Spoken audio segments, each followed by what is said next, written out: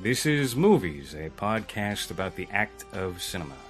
I'm your host, Lores, and today we have a very special guest, a YouTube titan nowadays. I remember you when you were at like 14,000 subscribers. Yeah, it was fast. You surpassed like 250,000 now, right? Yeah, I'm at 350,000. Just past it. It's amazing. We have Justin Wang here.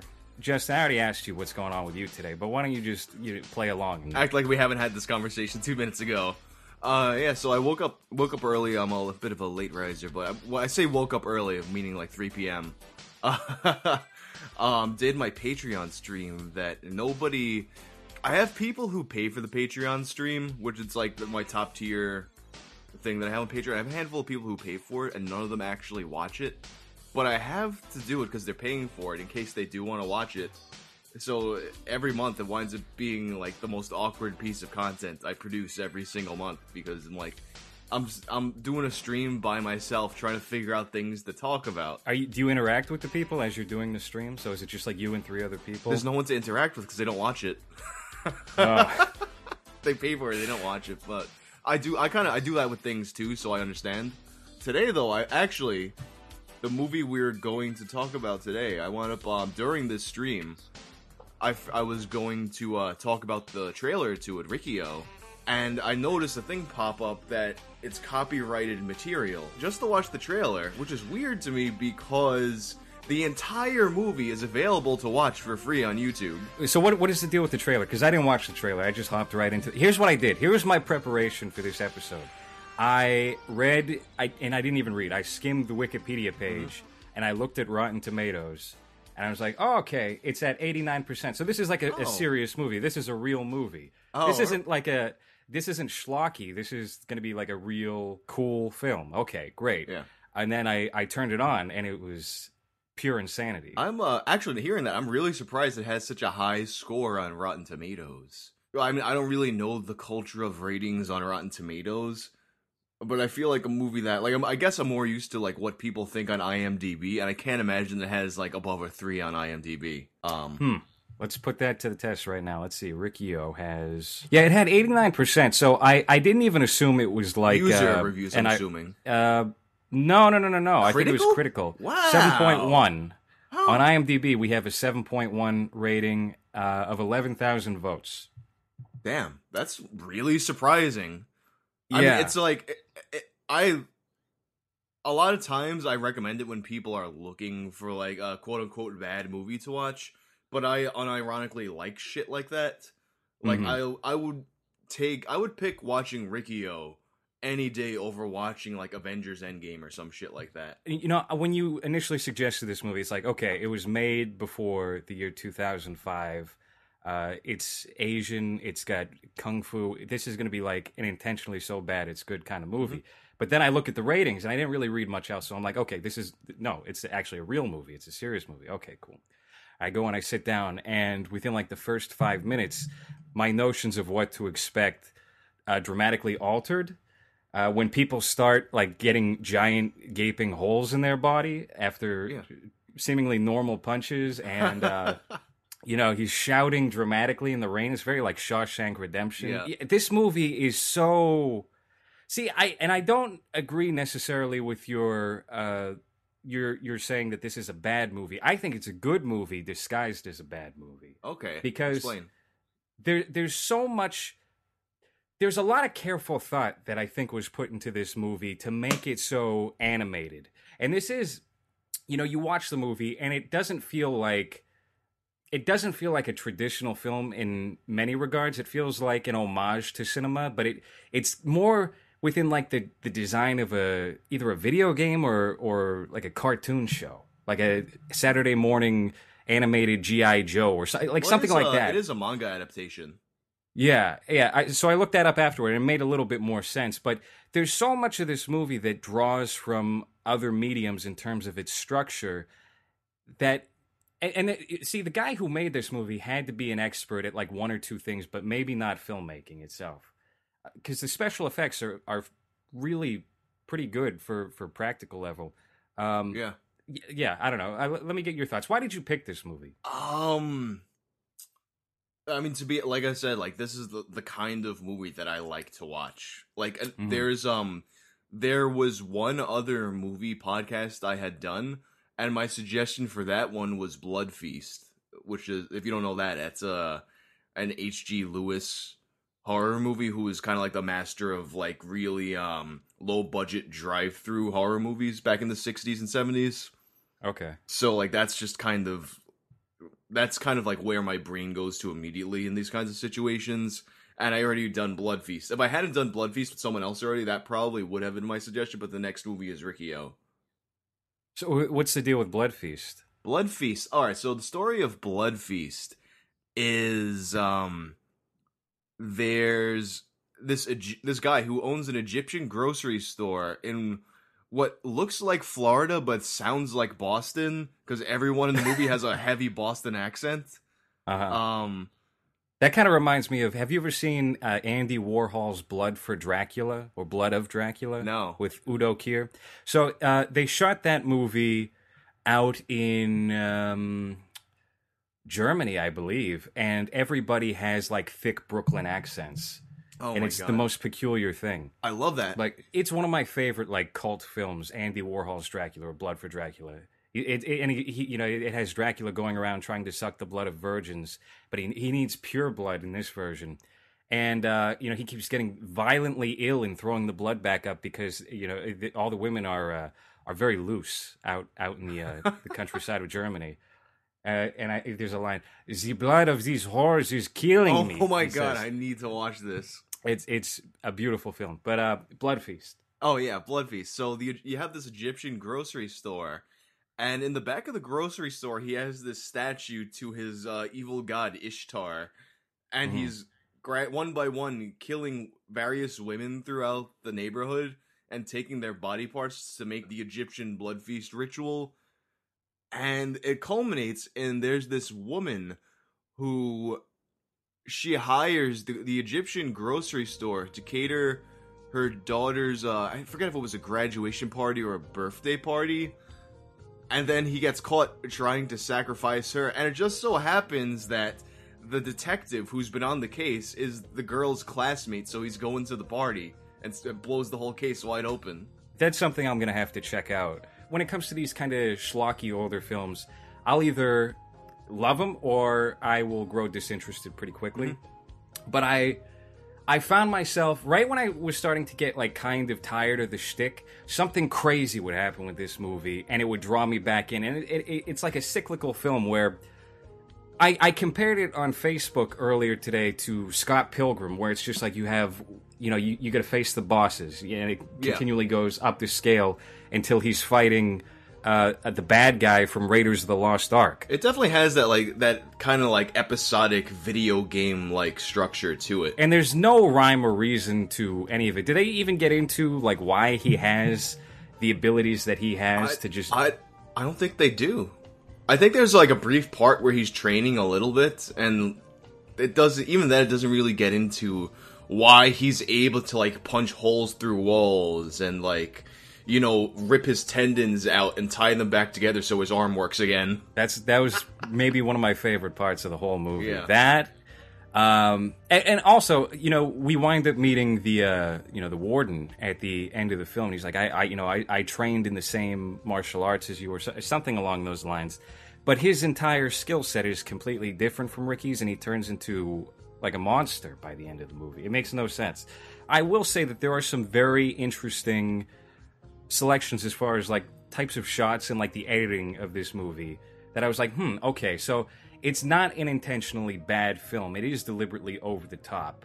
And certain editing choices to me imply that there was a greater intellect to this, where it's not like Troll 2. Mm. It's not, and that guy, the director who made Troll 2, is completely detached from reality. Have you ever seen, what's the name of the documentary? World's Greatest Movie or Worst Movie? Yeah, like that was the one that was all about Troll 2, right? Yeah, that's a treat. There's not a whole lot of talk, from my knowledge anyway, about Riccio. Why do you think that is? It could honestly just be because it's like because it's a Chinese movie, so it kind of, on top of being like a schlocky movie, then it's also foreign and you gotta read the subtitles and shit, so it's kind of like two layers of things that make it kind of like difficult to penetrate for most people. as you said, it does. It's not just like throwaway. Hey, like let's make some like shitty movie thing. Like it's something that the filmmaking itself, it is like a higher level than like most of that era's cheesy movies. Mhm. And well, I think honestly, for the most part of that era, a lot of the movies that we would look at now and say, "Hey, this is like a bad movie," or "So bad it's good" movie. Not a lot of those were made with that intention. It was just some kind of Right. shortcoming that led to that. When it comes to movies like this, really, if you just think back to that era in general, there's a lot of bad movies that really weren't bad movies that get dug up or have a change in critical reception later on. But we don't really have that nowadays. And I think you were just getting at when there is like a bad movie that's made as of late anyway, it seems intentionally Yeah. bad, like I hate that Birdemic so much. or was it Sharknado? Those movies Yeah. that like everyone's in on the joke, and it's just like I don't have time for that, Yeah, like they're too self-aware, and it kind of to me it takes me out of it because I feel Yeah. like the best bad movies are the ones where it's either they were either cheap or they were incompetent. To me, like those are the two best ways to get a bad movie.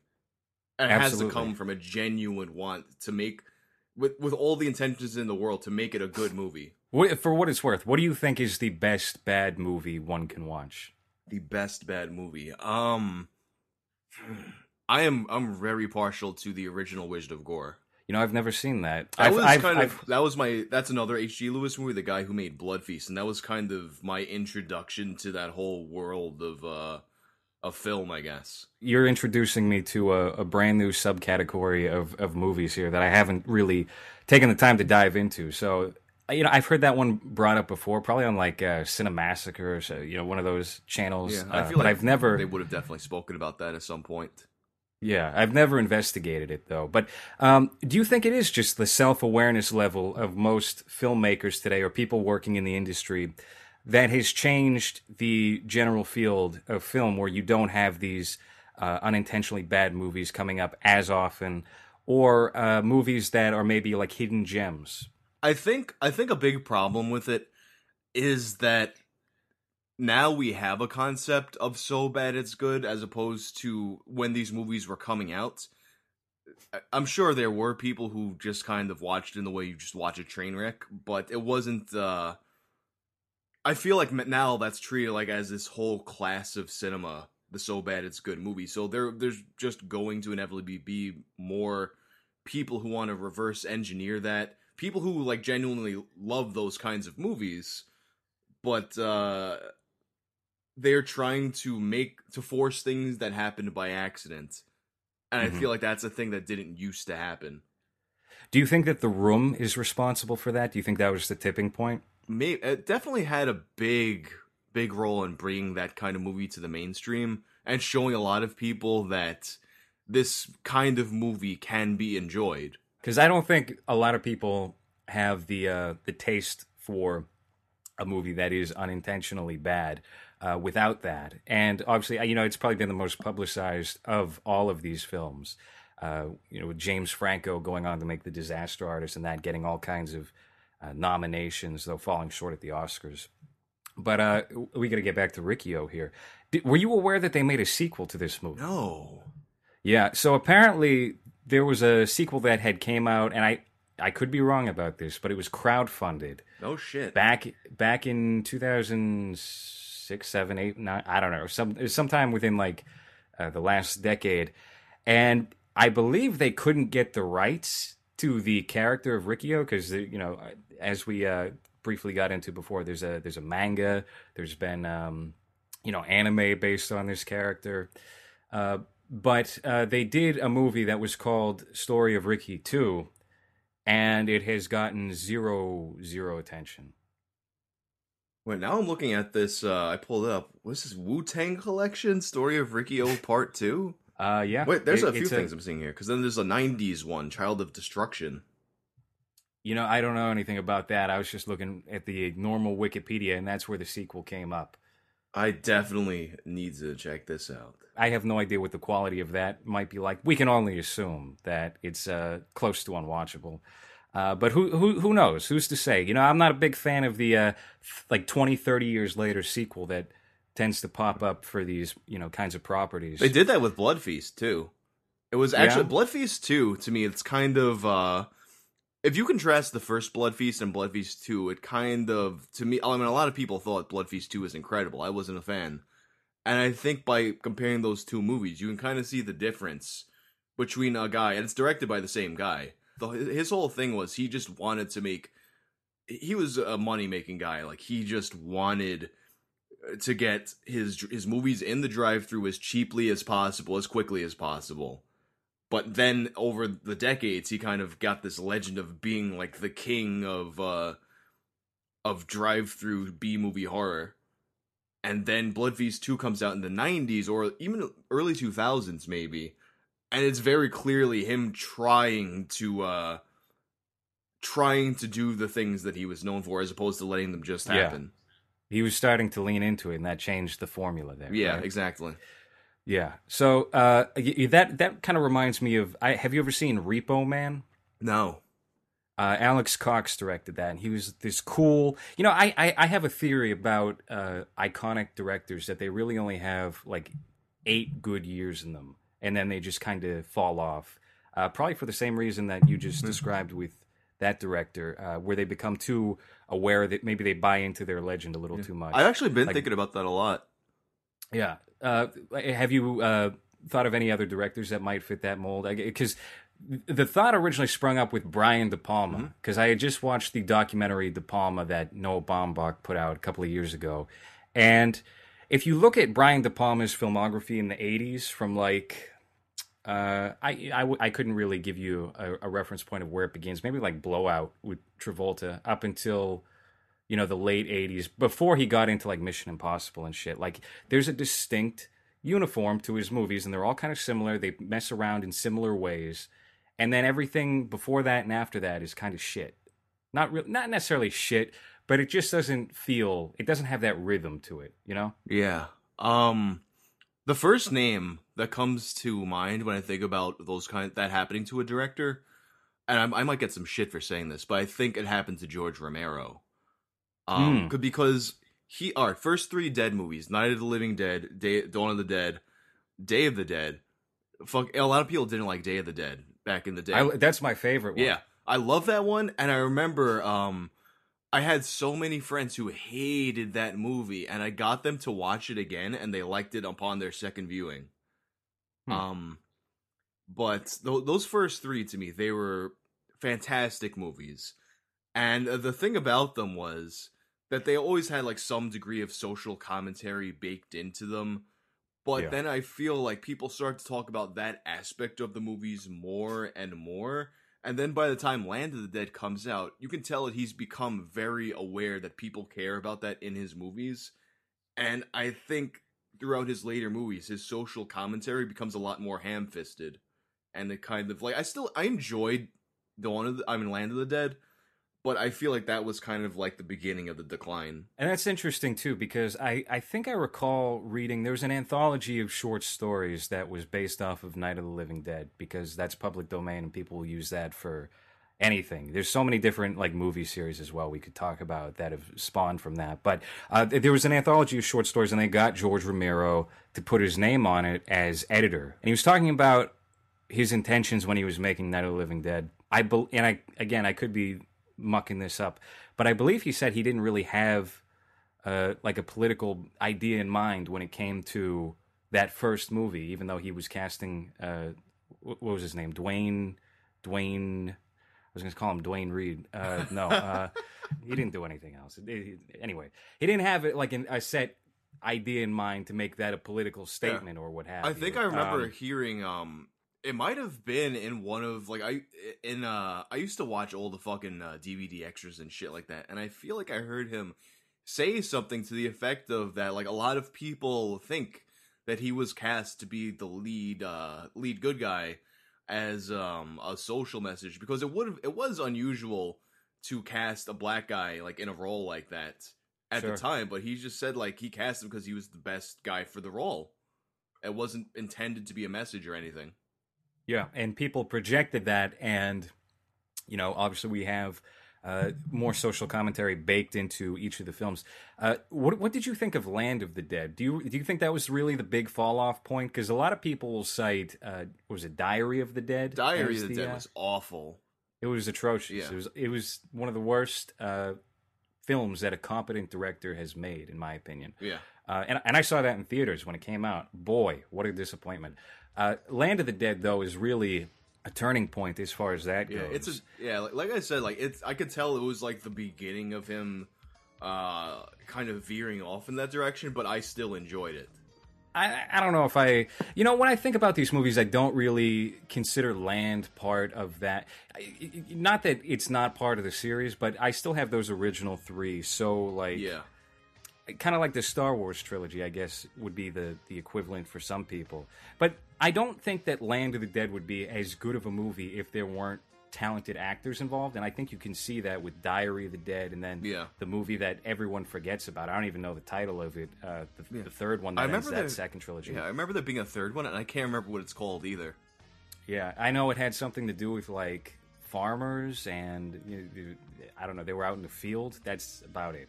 So that's all I know about that. Interesting thing too, like thinking about how he kind of went off into a more social commentary, being more conscious about it. I think back to Dawn of the Dead. The interesting thing about Dawn of the Dead, like obviously it's like a critique. There's like a critique of consumerism in there with the mall and stuff. But when it was made, malls weren't as common as they are. Right. Like the idea of a mall was a relatively new idea, and he just kind of saw that. I guess the culture of the mall becoming what it did become before it actually got there. Have you followed any of his movies outside of the Dead series? Because I'm just looking up his filmography right now, and honestly, probably my favorite George Romero film isn't any of those. Have you ever seen Martin? Yes, I have seen Martin. I love that movie, Martin. It's kind of like that's the one, for those who have on the not, train, right? That's the one with the train. Yeah. For anyone who hasn't seen Martin, it's kind of like the show Dexter. If, it was like 1970 and Dexter was a 18-year-old boy who thought he was a vampire. That movie's great. The Crazies is great. He didn't really make too many films, I don't think. Yeah, the only others that aren't of the Dead series that I can think of are Crazies and Martin. Creepshow. He did Creepshow. That one is also really good. I'm so annoyed because I mentioned in my last video, which as of the recording of this, it's the Silent Hill circumcision video. I made a reference to Creepshow, but I said it fast, so it sounds like I said Cripshow. And now my comment section is full of people going like, it's called Creepshow, not Cripshow. I got that over one of my Eyes Wide Shut videos. I mispronounced one word, and that made up about 300 comments. Yeah. Just people correcting me. I think when it comes to George Romero, where he dropped off at is Monkey Shines. Which is, I think, and I could be getting this wrong, I think it was about like a crippled dude who had a pet monkey that was like his caretaker or something. I saw it when I was like 4 or 5 years old. I remember that movie. USA. Yeah, and I don't remember it being good. I remember it coming out. I never watched it. I had no idea that was George Romero.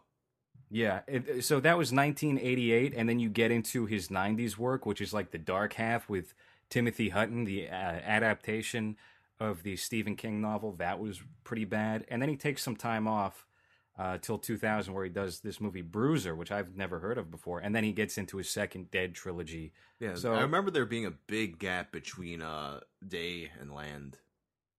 And that's like, I remember because of that, when Land was coming out, it was like a holy shit kind of moment. What do you think about the remakes? Because Tom Savini, he directed the remake of Night of the Living Dead. I'm talking about the authorized or studio authorized remakes, because obviously there's so much out there. That was the first one I actually saw, to be honest. The Tom Savini. Me too. The first one in general. Yeah, like they used to here in New York, they used to have this thing on Channel 11 before it was the WB. It was every October they played nothing but horror movies, and one of the ones they used to play all the time was the Night of the Living Dead remake. And that shit was like, that's even the censored TV version scared the shit out of me when I was a kid. I remember I had picked up this Affinity for Dawn of the Dead, even though I hadn't seen it. I was so determined to find a VHS tape of Dawn of the Dead, which was not easy to come by back in like 2000 or 99. Like I remember I was looking all over eBay for one, and I couldn't order one for whatever reason. I was only a child. And the closest I could come was Walmart was selling a VHS tape of the Night of the Living Dead remake. And so I bought that. I checked it out. And it's still, I watched it recently. It's pretty well done. And I think George Romero might have been the writer on that one, with Tom Savini directing. I think it's pretty underrated. Yeah, absolutely. What did you think of the remake of Dawn of the Dead? Honestly, like the original Dawn of the Dead, it's like one of my favorite movies of all time. Like I own yeah, down to the point where I have like the set with like the different cuts of the movie and shit like that. So I was expecting to hate the remake when it came out, and honestly, I fucking loved it. It was a lot of people gave it shit for being a fast zombie dead movie, but the way they did it, to me, it worked. That was Zack Snyder, right? Yeah, that was Zack Snyder's, I believe, his first movie that he ever released. Yeah. There's a lot of Zack Snyder sycophants out there. I think some of them listen to this show. It's so weird. I became aware of it because I think it was Izzy Nobre who he had somehow he has a talent for unearthing these weird cults, and one day he was just getting into it. He made an offhand comment about some DC movie, and the Snyder Cut people were all in his mentions. Oh, the Snyder Cut people. Yeah, they're like the Snyder Cut people are the circumcision people of film. That's a pretty good comparison. Yeah. I think that's on point. Yeah, what do you think about Zack Snyder as a filmmaker? He's a very polarizing kind of director. I tend to be more favorable of him than not. I mean, I loved his Dead movie. I loved 300. Watchmen I enjoyed. I think those might be the only 3 Zack Snyder movies I've watched. You didn't see Batman vs Superman? No. Oh my god. Yeah. I know that was a very polarizing movie in and of itself. I think it's the last real comic book film. It had intentions of doing something beyond what the current like superhero mold is, as a result of Marvel being so successful, boiling down certain tropes or ideas or a structure to a comic book related film that they view as successful or safe or what have you. Batman vs Superman was probably the last movie to venture outside of that. Maybe Hellboy, the one that just came out, because I know that's not getting good reviews either. I haven't seen that. I don't plan to see it. I'm not really much of a Hellboy guy. Not much of a, what is that, Image Comics? Yeah, I was something like that. Dark Horse. There was a period of time when I was reading. I kind of fell off the past year or two, but I had this phase where I was reading like every new Image comic that came out and loving it. So, what was it for you? Because the only guy I'm really familiar with was Spawn. Actually, Savage Dragon, I think was he Image? I don't know. Yeah, that's way back though. Recently, like a big one for me was Saga. I fucking loved Saga, and actually, I did that thing. I got caught up on it the other day and realized that they've been on a year-long hiatus, so I wasn't as far back as I was. The Walking Dead is Image, I think. Yeah, I believe so. I'm not too keen on the third-party comics. Like, I haven't really delved into comics in a minute just because I've been so busy with everything. But when I do, I tend to go for the graphic novels just because I suppose, in some way, a completionist.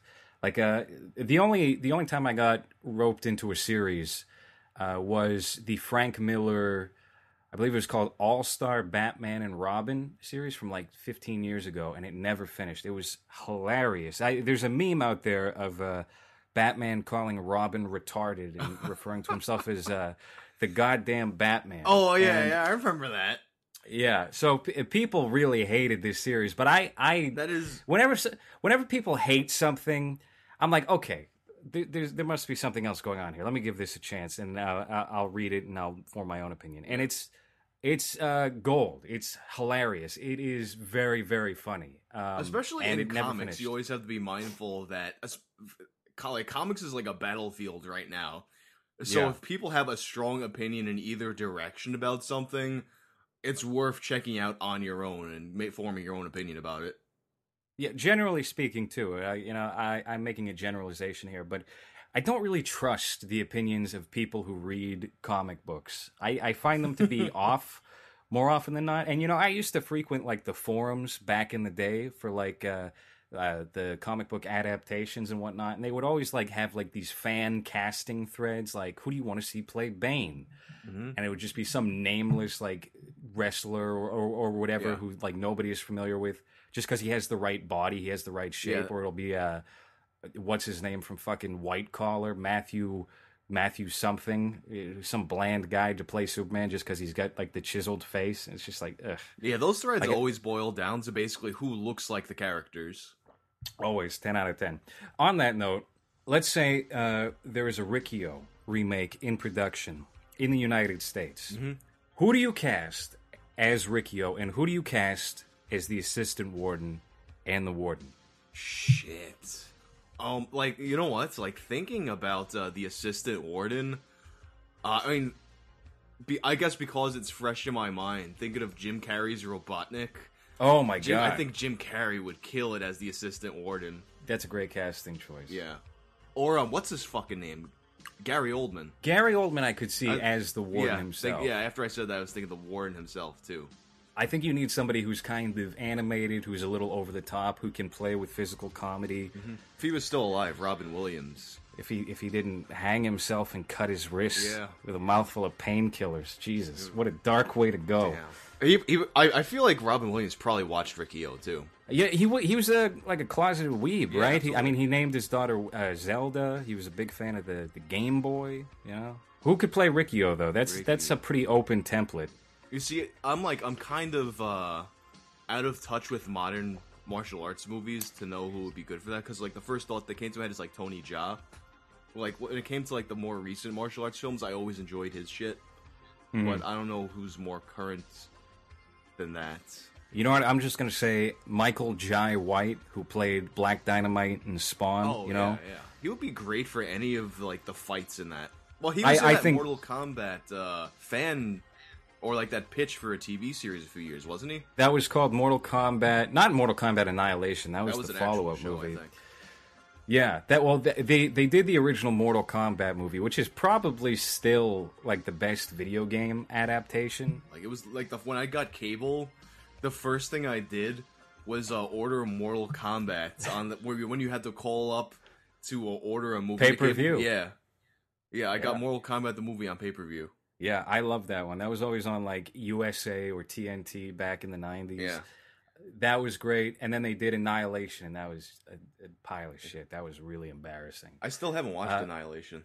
Yeah, don't. It's a real big waste of time. And they had the TV show, which you brought up, that had like Christopher Lambert or somebody. Yeah, no, Christopher Lambert was in the actual movie. They used to play that after, I think after Monday Nitro, and it had, there were a couple named people in that show, but I don't remember who they were. And then they got into it was a fan film / TV pitch that had Michael Jai White and a couple of other people in it that got turned into like a web series, and then they compiled the web series into like a movie that was 50 minutes long or something, and then they put that out on Blu-ray, and the name of that is escaping me at the moment. Wait, was that what became of the Michael Jai White thing? Yeah, Okay. yeah. So that's a weird, rare instance where somebody made like a fan adaptation, and then it wound up getting the guy a job, and they actually executed the whole thing. I don't think that's ever worked otherwise. I know that they've done it kind of in reverse with the. Are you familiar with Ari Shankar? Ari Shankar, no. He's a producer, but he has like this series on YouTube, I think it is, called like the Bootleg Universe, where they'll get like really high profile actors to play certain characters. I know they did like a dark, gritty Power Rangers. I think I trailer saw that. thing. Yeah, I remember that. Yeah, so they did one of those with like Thomas Jane and the Punisher to try and like I guess campaign for him to get the role when Netflix and Marvel were considering doing a series. So stuff like that, and that hasn't really had much of an effect one way or the other in terms of getting those projects off the ground or giving studio heads ideas because everybody's playing it very safe right now. Yeah. But Riccio, what can be said about Riccio that has not been said yet? Which is, I think we've spent maybe 15 minutes of this podcast talking about that. We movie. keep on going off into the weeds. Yeah. So, is there anything particularly striking about Riccio that you think is maybe under discussed? See, the thing about Riccio, it's like the topics that it always winds up going to is like just like the over the top violence and how that is. Actually, like. One tangent that I did go off into when thinking about this movie recently, there's alright, so in Riccio there's these 4 super, like, basically like the boss fights for Riccio that are like the inner circle of the warden. And one of them is like gender fluid, and by the way, that's what I was about to talk about. Yeah, I got stuck with the dubbed version, not the subtitles, which was very disappointing. It didn't help, enforce like the realism or what have you of the film. It was very goofy, very silly. But they gave this like gender fluid character a male voice, and then I looked it up, and it was a woman. So... Yeah, I only recently realized too that was a woman. I like for years I just thought that was like an effeminate dude. Yeah, and I thought he was like a K-pop guy. Yeah, no, she's like a legit martial artist. Actually, like outside of the context of Riccio, like really fucking hot. And she had her own series. I think she did a movie with Jackie Chan, and then she did basically the female version of Police Story. I was gonna go see Police Story recently. They were doing a double feature at like the local Revival Theater. Because Criterion is putting out the first 2 films on Blu-ray. They just restored it. I haven't seen that. Is that any good? I love the original Police Story. I only watched the original, the very first one. That was like kind of, I feel the way that Jackie Chan gets a lot of street cred for doing his own crazy stunts. That was the one that like he legitimately, like in the climax of that movie, he legitimately broke his back, and the end credits are him getting taken out to the hospital and shit. That's amazing. Yeah, I gotta make time to sit down and watch Police Story. That's definitely one I wanted to check out. But and he sang the theme song to it. And he sang the theme song. What can't this man do? Yeah, he's actually a prolific singer. I think I remember hearing that before, or there was like a Facebook video that went viral like 10 years ago, something like that. Yeah, but like the main thing I want to talk about was like that gender fluid character who turned out to be she's her series, I believe. She doesn't have like the same kind of like Western success that Jackie Chan has, but she's like legendary in China. One thing I noticed about this movie was that a lot of the visuals seem to kind of ape Big Trouble in Little China. Have you ever seen that movie? Yeah, of course. So specifically, like the scenes where people start to like expand, like they start to Augustus Gloop into balls of just air and explode. Like there seemed to be a lot of. I want to say that the guy who made this movie must have been influenced by that. Like this, I don't know. There's just a lot of similarities in that regard. But also, the main thing I think I was impressed with was just all the gore, all the violence in this movie is so over the top. It's so fun, and it's well done. There's not too many other films that are specifically like this. Something I always wanted to do, even before I knew that this movie existed, I used to, in my head, think about like a Streets of Rage adaptation that kind of was like over the top, like this. What is Streets of Rage? It's a Genesis game, like one of the original like side-scrolling beat 'em ups. Yeah, and I was a Super Nintendo kid, so I don't know anything Sega really. Yeah, it's a very I feel like that game probably more so than any other game kind of upholds the kind of aesthetic that people associate with retrowave and shit like that. Like that was kind of like one of the authentic games that had that kind of vibe to it. And for some reason, to me, I just always pictured an adaptation having that Riccio style of I maybe like thinking about it, because I always imagined having a movie like that. Perhaps that's kind of why I gravitated towards Riccio once I discovered that it existed, because it was kind of a movie that reflected things that I pictured in my head and didn't know actually existed. That's interesting. Have you ever thought about getting into like the creative aspects of like writing, directing, etc.? I know that you do acting as well. Yeah, well, kind of quote unquote acting, which is mostly extra work. So like me like walking past the camera and shit. Correct me if I'm wrong. I feel like I saw a post on Instagram or something where you got like free screener DVDs, which implies you would be part of the actors. Oh Guild, yeah, right? they send when time comes to vote for the SAG Awards, they get screeners and letters from companies. I got to get involved in that. Yeah. I want free movies. That's really all it comes down to. But have you thought about getting involved in the creatives there? Actually, before any of this YouTube stuff or whatnot, I used to want to be a screenwriter. I have a lot of unfinished screenplays. I had this one course that I took where the main project was we would produce 10 pages a week and read them in the class. And I had for that it was a film about like I guess this world where like it's just normal to eat human meat, and it's about a character in the human meat factory who becomes frustrated with his job, well, his life in general, and kind of it's the main thrust of the movie is you're working. It's a guy who works at the cannibalism factory. So like a post Soylent Green kind of world. Yeah, and it'd be like kind of going into the way Soylent Green. It's kind of like a big reveal that Soylent Green is people. Sorry for the spoilers. This is like, we know Soylent Green is people and we don't give a fuck, and we're just gonna chop people up.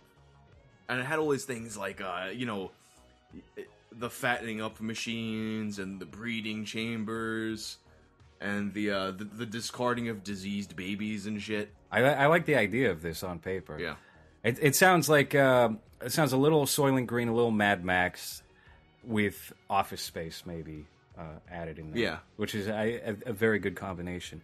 Yeah, I've obviously given my hand at like writing all kinds of different things, screenplays, what have you. I was going to say, given your output on YouTube and how much research you do, I mean, that must involve a whole lot of writing. Yeah, like that. The writing is probably, in the process of me making a video, the writing and the research tends to be the biggest chunk of what it goes into making a video. I don't know if there's necessarily a change in quality between somebody who would write like nonfiction or doing research and potentially scribing like a screenplay or a work of fiction. Although maybe I don't know. I think you could be good at it though. I seem to like your taste, generally speaking, when it comes to these certain things, and I think that's a good idea. But was there anything else regarding the film that we have yet to mention? I do think it's kind of curious that toward the end, the warden does seem to just turn into a monster that resembles like the main bad guy from Tekken. Oh yeah, actually, what I was thinking about with that recently, I always kind of like, every time I think about this movie, I wind up looking up and not really getting a satisfactory answer. If this is like some kind of trope or something, like the enemy who like he just kind of gets big out of nowhere. Because have you seen Ichi the Killer? I've seen a little bit of it. I haven't seen the whole movie. That same thing happens in Ichi the Killer. And it was never clear if that was meant to be an homage to Rikio or if that's just a Asian cinema trope. Yeah, it's weird because I feel like I have seen that before, maybe in other mediums, whether it be video game or cartoon, what have you. But yeah, that was just seemingly out of nowhere. Mm-hmm.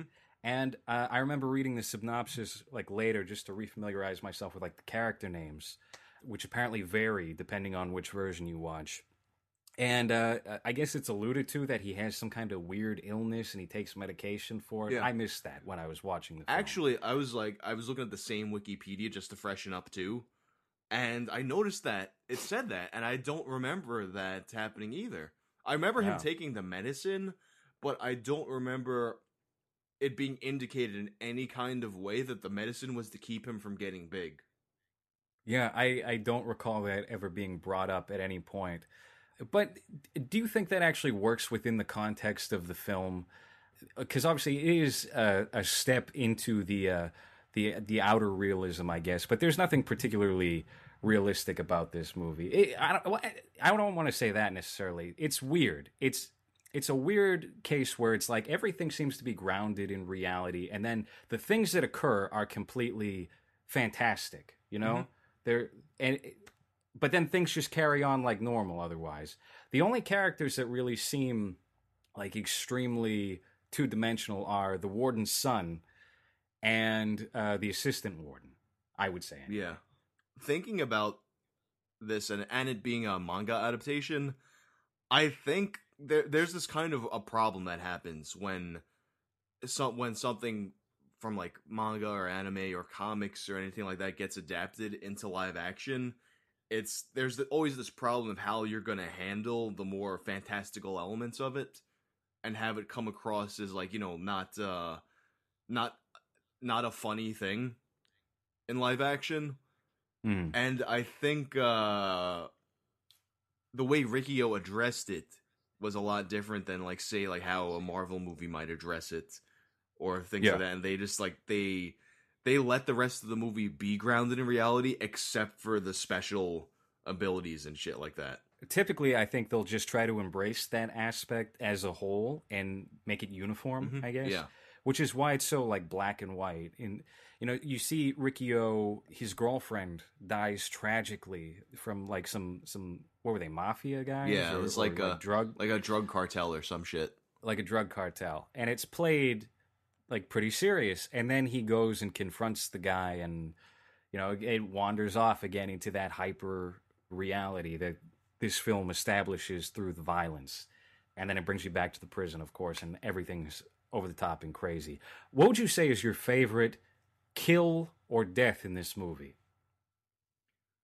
Favorite kill or death? I mean, the head popping is a fucking classic. But I think the one where like Ricky like punches into the guy's guts and pulls his guts out, I think that might be number one. Are you talking about where the guy tries to strangle Ricky? Oh, with yes, his intestines, or the strangulation with the intestines. That whole business. That's great. It's a touching moment where the enemy and him have like this commonality. It's like no, don't do this, and brings him in close, only to rip out his intestines, wrap it around his throat, and try to kill him that way. It's so fucking great. That's when I determined that I really liked this movie. Yeah, was that scene. But there are certain things about it that are so ridiculous and don't make sense. Like I'm thinking about when like the ceiling is starting to not cave in but lower to like crush Rikio and one of these four guys that were hired to take him out. There comes a point where he just decides to jump through the bars and the bars break. Like at any point he could have done that. Well, at the end of the movie when he punches through the wall. Like all the prisoners go free. He could have done that at any point in the movie and like freed everybody and not let them all die and be tortured. It really just undoes so much of the movie if you know that he could just leave at any point. Like there's no reason for him to be there. Yeah. I mean, they could probably bring out like the army to take him on and he would be probably okay. And so it's like what are you doing here? This movie didn't even need to happen. You could have left within the first 5 minutes. But it really is. I'm glad you picked this movie because I don't think I would have discovered it otherwise. And it was a very fun 90 minutes. I might check out the sequel. I'm curious about it, but I have a feeling it's going to go down what I was saying before, and then I trailed off when we got into directors and how they fall off. I think it's going to be similar to Repo Man, which Alex Cox directed back in like 84, 85 with Emilio Estevez and Harry Dean Stanton, where it was this cool avant-garde film. The editing was really different at the time. It was very like quick, fast-paced, and a lot of the effects were strange and peculiar. And then Alex Cox went back to the well about 25 years later and did this movie. I think it was called Repo Chick. And it was literally just a model in front of a green screen for about 80 minutes, and it was unwatchable. It was terrible. I have a feeling that Rikio 2 is probably going to be similar to that sequel to Repo Man, but I hope I'm wrong. I have the same feeling. I'm still going to check it out because it's fucking... a sequel to Rikio is something I need to Like, there's no avoiding it. I gotta see it, but I know it's gonna be like very self-conscious. It has to be. I mean, I don't know. I think the same director and the same stars on board, so at least it has that going for it. But I mean, I don't know. I have the lowest of expectations for that. I will say, if it was like 2005, 2006, when do you think this movie really gained notoriety in the West? I remember first hearing about it. I want to say mid 2000s. Okay, I don't know then, if that's yeah. when it first became known, but it that was the time when you had Tokyo Shock putting out all the old, like, the more violent Asian movies, and there's basically like a whole shelf on Blockbuster dedicated to them. So it was probably around that time. So Yeah. it could go either way then. If it, I mean, it depends on what the reaction of this movie was like in China. This movie was made in Hong Kong, right? So, I mean, do you know anything about how it was received in its home country? I have no clue. I feel like it might have been received good, because I think of other Chinese movies that are like that, or at least, like, you know, go into that, like, weirder horror territory, and it's a lot of these people who are in them, and well, what comes to mind offhand is Ebola Syndrome, because I'll talk about that movie, and people who are Chinese, like, know the actors in it, and they're very well regarded and shit like that. So I think, it might not be too different for Rikio. Granted, there's several decades of time between Rikio and Ebola Syndrome, but I haven't heard of like a single movie you've brought up. Ebola today. Syndrome is fantastic too. What is that about? All right, so Ebola Syndrome, you've got this, like, really scummy cook from China. He goes to Africa, and fucks a woman who's dying of Ebola, and he gets he's immune to he's immune to Ebola, so he becomes a carrier and brings Ebola back to China, and he's meanwhile killing people and putting them in the food, and he's sneezing in the food, so when Ebola just starts to spread out through China, and it culminates in this scene where people in a biohazard, I forgot what the name of it, like, basically biohazard protection suits, whatever the fucking name for that is, are chasing him around the streets of China while he's running around throwing up on people and making them sick. I was sold that goes to Africa and fucks a woman with Ebola, but I have to see this movie. Yeah. Just to put a pin in things on the Rikio conversation, I think this was an apt choice to go with. Again, I was originally skeptical, but it is a lot of fun and pure vintage. I don't want to call it cheese, because I don't think it is cheesy. Schlock, I guess, would be the proper term. So yeah, very good pick. And that was Ebola Syndrome, you just said, yeah? Okay, I'll look into that movie. All right, we're about to hit the 1 hour mark. So Justin, thank you so much for popping on this episode of Movies. Yeah, thanks for having me. Do you want to throw out any, like, social media? Not that you need the help. I mean, you're taking off, but yeah, I guess just follow me on YouTube. It's the channel's called Wang. URL's wang. And then didn't you? What happened to Hot Pikachu Sex? Did you get rid of that? I still have the accounts on Twitter and Instagram, the Hot Pikachu Sex accounts. I'll just sporadically post old memes to them. But I made my main stuff have my name in it, because one of my pet peeves is when someone has me look them up on social media and their name isn't their name, and I want to tag them in something, but I can't remember what their shit is. So I gotta ask them. So I was like, well, if people are looking for me, they're probably looking for Justin Wang. So I guess I should make my shit Justin Wang. Check Justin Wang out on YouTube. He's got a fantastic YouTube channel that dives into all kinds of video game and internet anomalies. Excuse me. Maybe we can do one of these again soon on Ebola Syndrome or something else. This was fun. I am a library of obscure, weird movies.